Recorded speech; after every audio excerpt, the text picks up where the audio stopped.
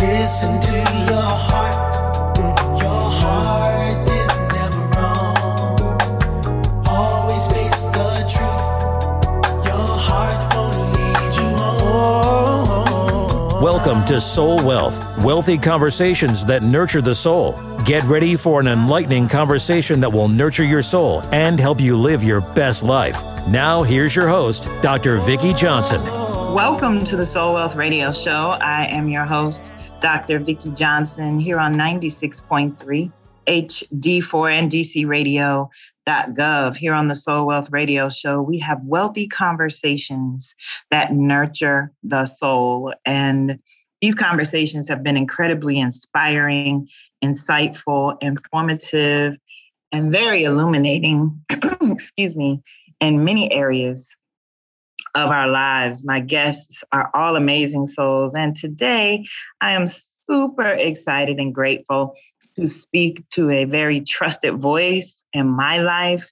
He is my pastor, and I am so honored to have him on the Soul Wealth Radio Show with us today. He is a fifth generation minister who continuously strives to maintain a legacy of servitude by working to move the 21st century church into a place of maturity.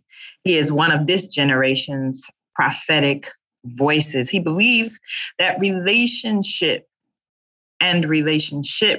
are so important. After working nearly 15 years in corporate America, he began to assist his parents, Archbishop Ralph and Elder Deborah Dennis, by serving as the executive pastor of Kingdom Worship Center in Towson, Maryland.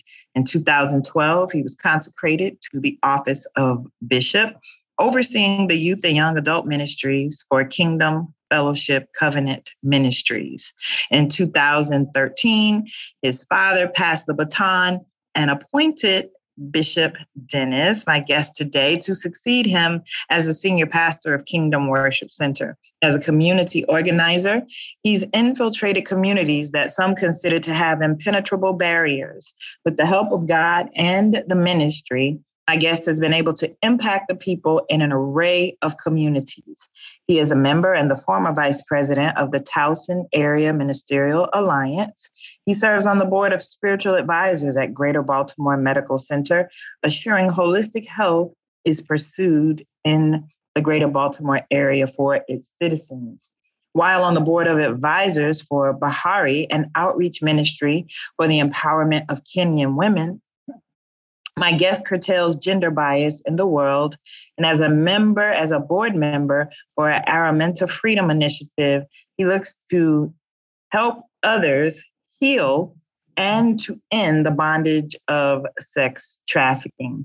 He is also an honorary member of Alpha Nu Omega Fraternity Incorporated, and currently in pursuit of a Doctor of Ministry with Wesley Theological Seminary in Washington, D.C., an avid reader and writer on that which pertains to Christ and the church. He is also a contributing writer to a member of the editorial staff of Grace and Glory magazine, a much sought after mentor, lecturer, and preacher. He's ministered to people of all ages in venues ranging from after-school programs to international conferences. His humor is how he implements the gospel and how he carries it beyond all types of barriers, racial, age, economic, and his anointing lies in understanding the current times and causing change by speaking truth in power and in love. The pattern in his life is to serve God with all his heart, mind, and soul. He's married to his college sweetheart, Tanya, and desires to be an example to other married couples when it relates to commitment, love, and friendship. Together, they enjoy teaching and challenging believers in their growth and delight in their gifts from God, their son, William, and their daughter, Raina. Welcome to the Soul Wealth Radio Show, Bishop Gregory Dennis, a.k.a. Bishop G. How are you today? I'm doing well. Thank you so much for having me. So glad to be with you.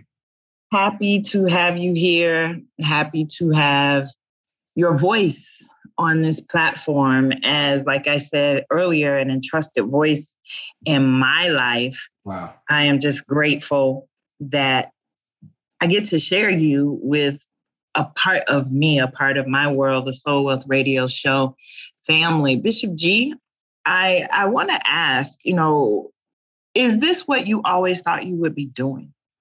That's an amazing question. What an amazing question. And I always thought I'd be a pastor of church. I did. I didn't tell my wife that initially when we got married. I didn't even tell her that I was called to preach because I knew she didn't want her mother was a evangelist and her father was an elder in the church.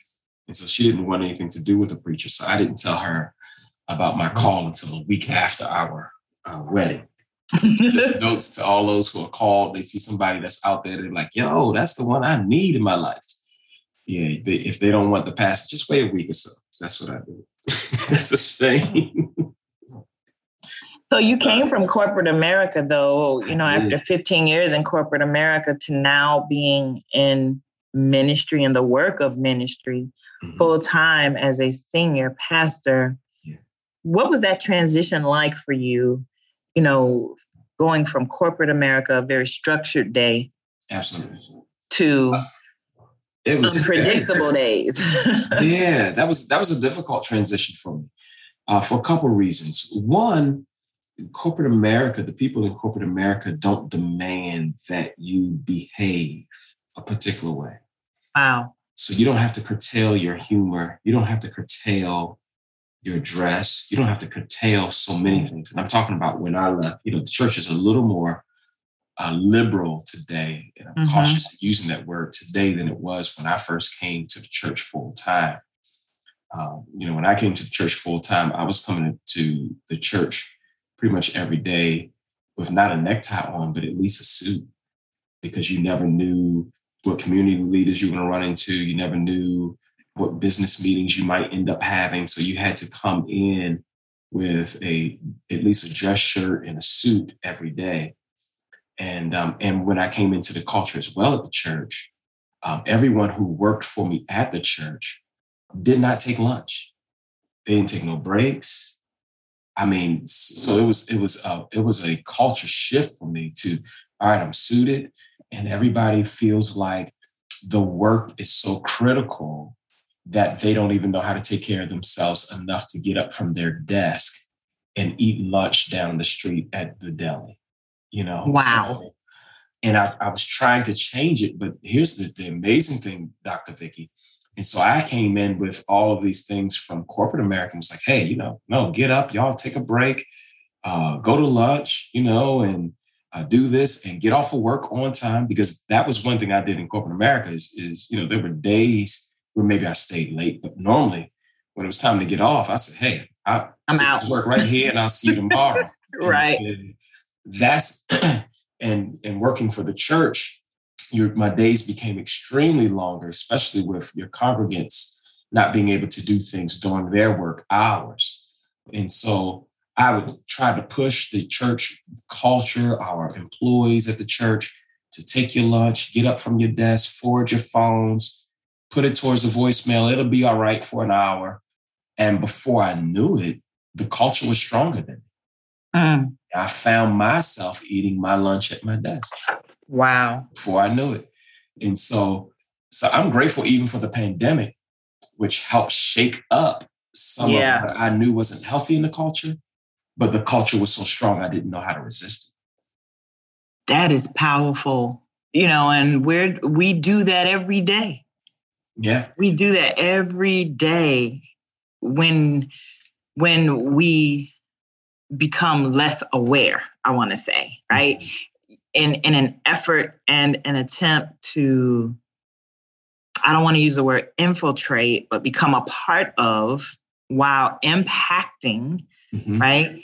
If you are not mindful, if you are not careful, the culture will cause you to assimilate into it. Absolutely. Rather than you affecting change and being what I like to call a disruptor. Yeah.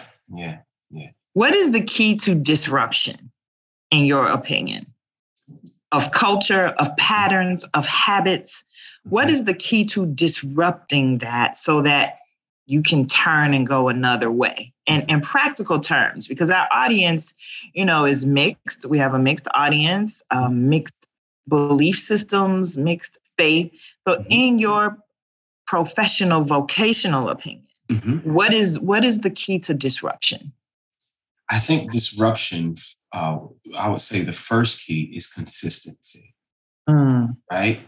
In consistency, you cannot let go of what the change that should be happening. You cannot change your mind about it. So you must be consistent, whether it is just, I can go back to the lunch thing. Oh, let's just take 5 minutes or whatever, or just do this one time. No, your consistency is critical. The other thing I would say that is critical is education and value.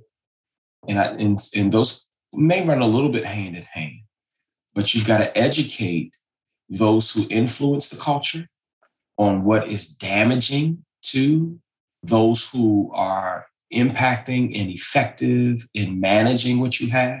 So there must be an education that, hey, these people will be short-lived and they will burn out if we don't do something different. So there must be an education. And then show people the value of the change that you are actually beginning to introduce. So if you're going to be a disruptor, you have to present value to those who are a part of the culture so that they can see worth in what you're actually doing that is different. If you don't show value and worth, if you can't educate me, if you're not consistent, then I'm going to just stay with what I know. Change is already difficult enough by itself. And so you, as a disruptor, consistency, education, and value, I believe, are critical. Powerful. I love that. Disruption requires consistency. It requires education, meaning getting an understanding, right, of what is required, knowing what the benchmark is, knowing what the goal is, so you can lay out a pathway to get there, and then understanding the value of what that change will bring about in your life, I think is really powerful. I want to get into your heart space for a moment. How has your transition impacted who you are as a person? And the transition I'm speaking of, is not just from corporate America to ministry, but from being one of the leaders in church to being the senior leader. Like what has that required of you as a person? Can you talk about that journey? I think frequently, people look at ministry leaders, faith leaders, pastors, and people that they go to or look to for help, for strength, forgetting that we also operate in our humanity. We have to deal with that as well. So I'd just love you to share a bit about how has that journey been for you? As a son, you took over your father's church, you succeeded him in leadership. You're a husband, you're a father, you're an uncle, you're a brother, you're a friend to so many people. What has that been like for you?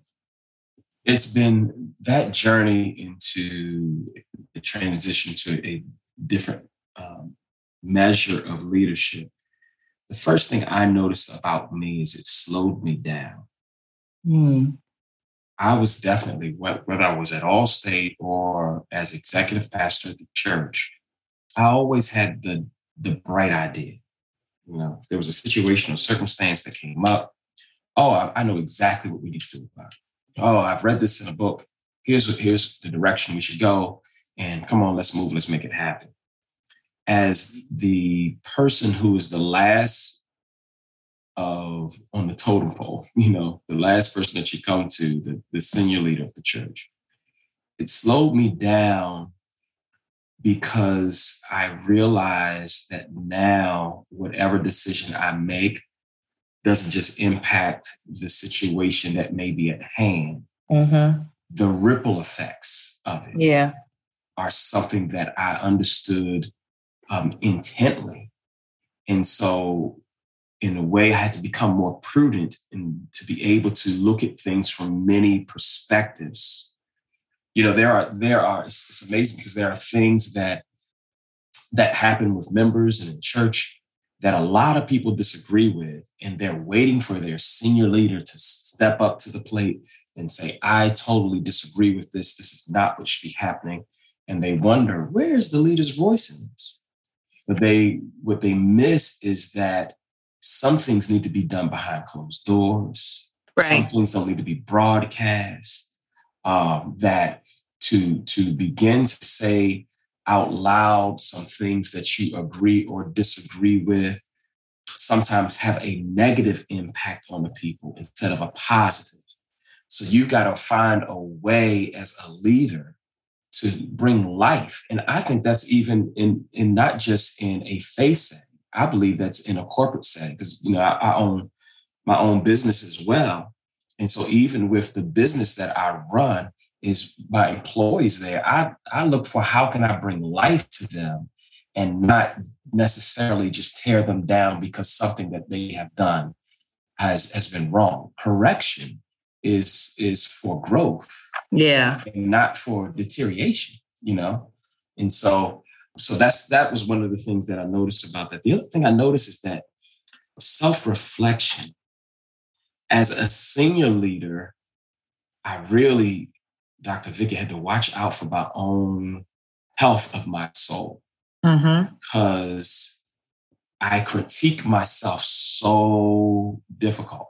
And it had gotten to the point where really, and you got to be careful because I believe the negative things about me and can recite those a lot faster and easier than anything positive. Wow. Right. So that's why even, and you and I had talked about this once before, that's why even hearing a bio makes you uncomfortable because a bio normally highlights like all of the great things you've done.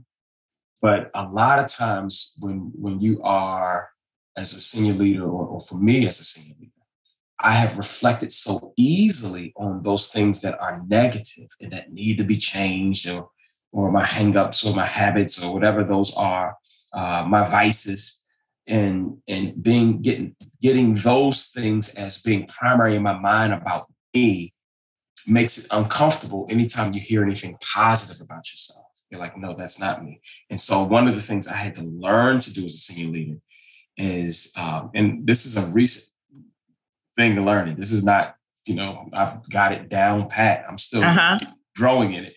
Is how do I sit in a place and rest in a place knowing that you're not as bad as you think and that you have brought some good.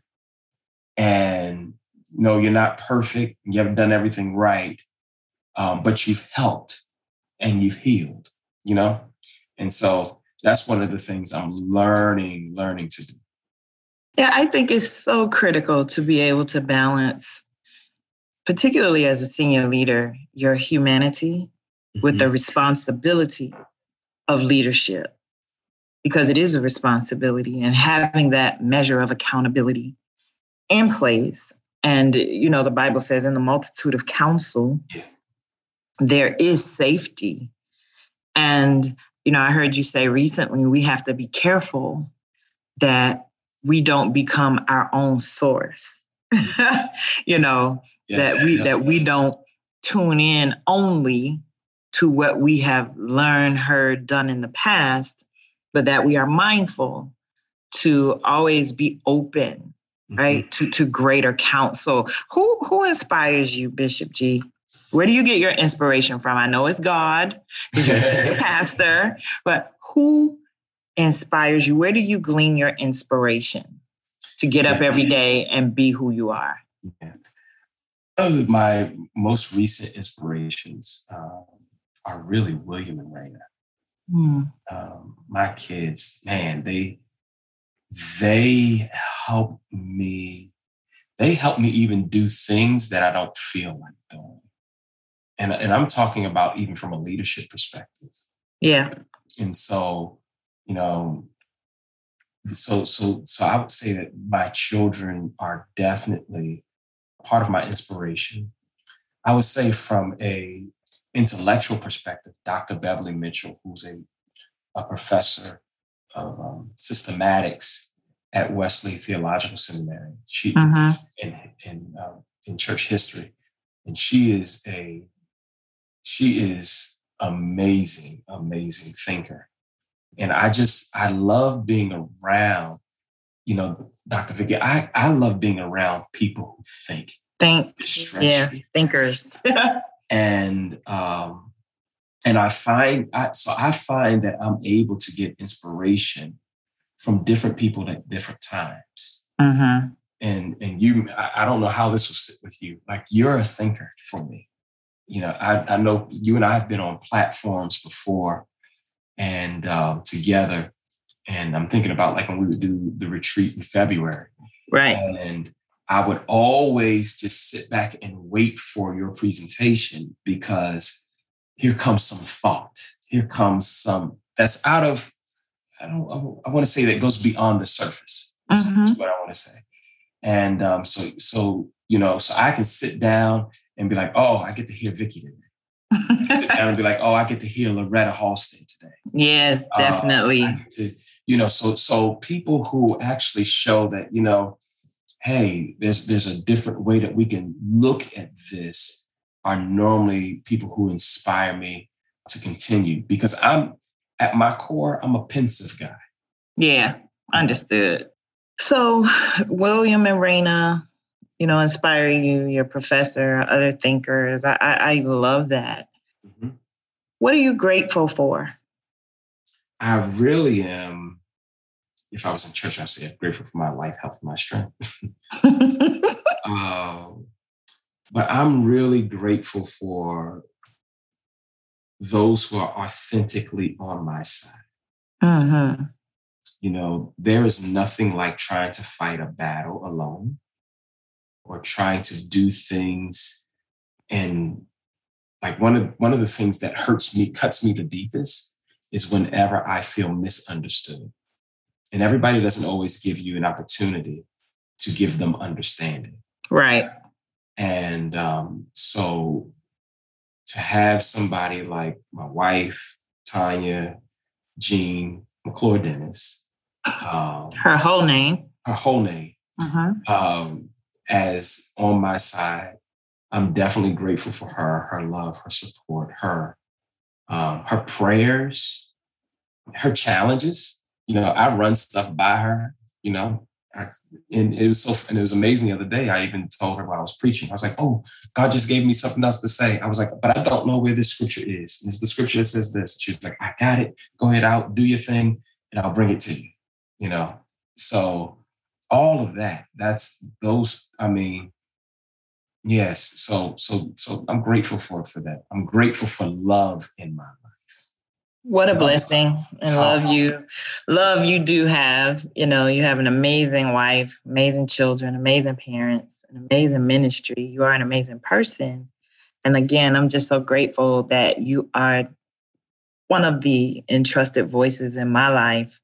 You and your dad, and I say it that way because he was my pastor first, and then when you succeeded him in leadership, then you became my pastor, for which I'm grateful to have you both in my life and to be able to be poured into by you on a weekly basis, and that you do care for my soul. And it is a tremendous blessing. I tell you, I feel safe with you and Pastor Tanya and Kingdom Worship Center. I'm so grateful to be a branch on that tree. Yes. And, am a part of your legacy. That for me is how I get to honor you. Like I think of when I do my work in the world, mm-hmm. How does this reflect honor back to those whom care for me? Yeah. Right. So thank you for your voice, your wisdom, your humor, your ability to think critically and outside of the box, your flexibility, your love, you and Pastor Tanya. How can those who are listening connect with you, connect with the church? I know the answer, but I want you to invite those who are listening who may want to learn more about you. How can they connect with Bishop Gregory Dennis? I invite all of you who are listening to feel free to connect with me. I am on the major social media platforms, Facebook, the Twitter, and the Instagram. On Facebook, I'm Gregory Dennis. And on Instagram and Twitter, I am G.A. Dennis #1. Not spelled out, just the actual digit 1. And so G.A. Dennis 1 on those platforms. And you can always as well go to our website at kingdomworshipcenter.org and send an email to the info there.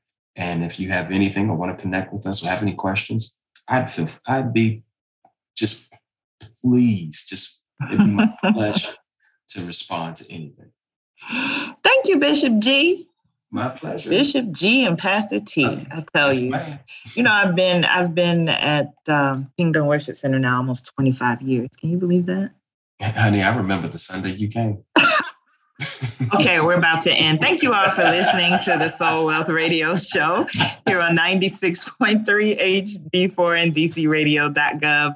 I invite you to visit my website as well, VickiJohnson.com. I am on most social media platforms at All Things Vicki, and Vicki is VIKKI. Listen, Soul Wealth is your birthright. It is your inheritance. So go out into the world, live with passion, live with purpose, be a disruptor, as Bishop Gregory Dennis so eloquently shared with us. Live with intention, live full, so you can die empty. Until next time, peace. And he can tell y'all about my first Sunday at Kingdom Worship Center another time. Peace, everybody. You've been listening to Soul Wealth, wealthy conversations that nurture the soul with Dr. Vicki Johnson. Soul Wealth is not just a brand. It's a lifestyle of vision, compassion, authenticity, abundance, and legacy created one conversation, one choice at a time. For more information, visit VickiJohnson.com or click on Soul Wealth at DCRadio.gov.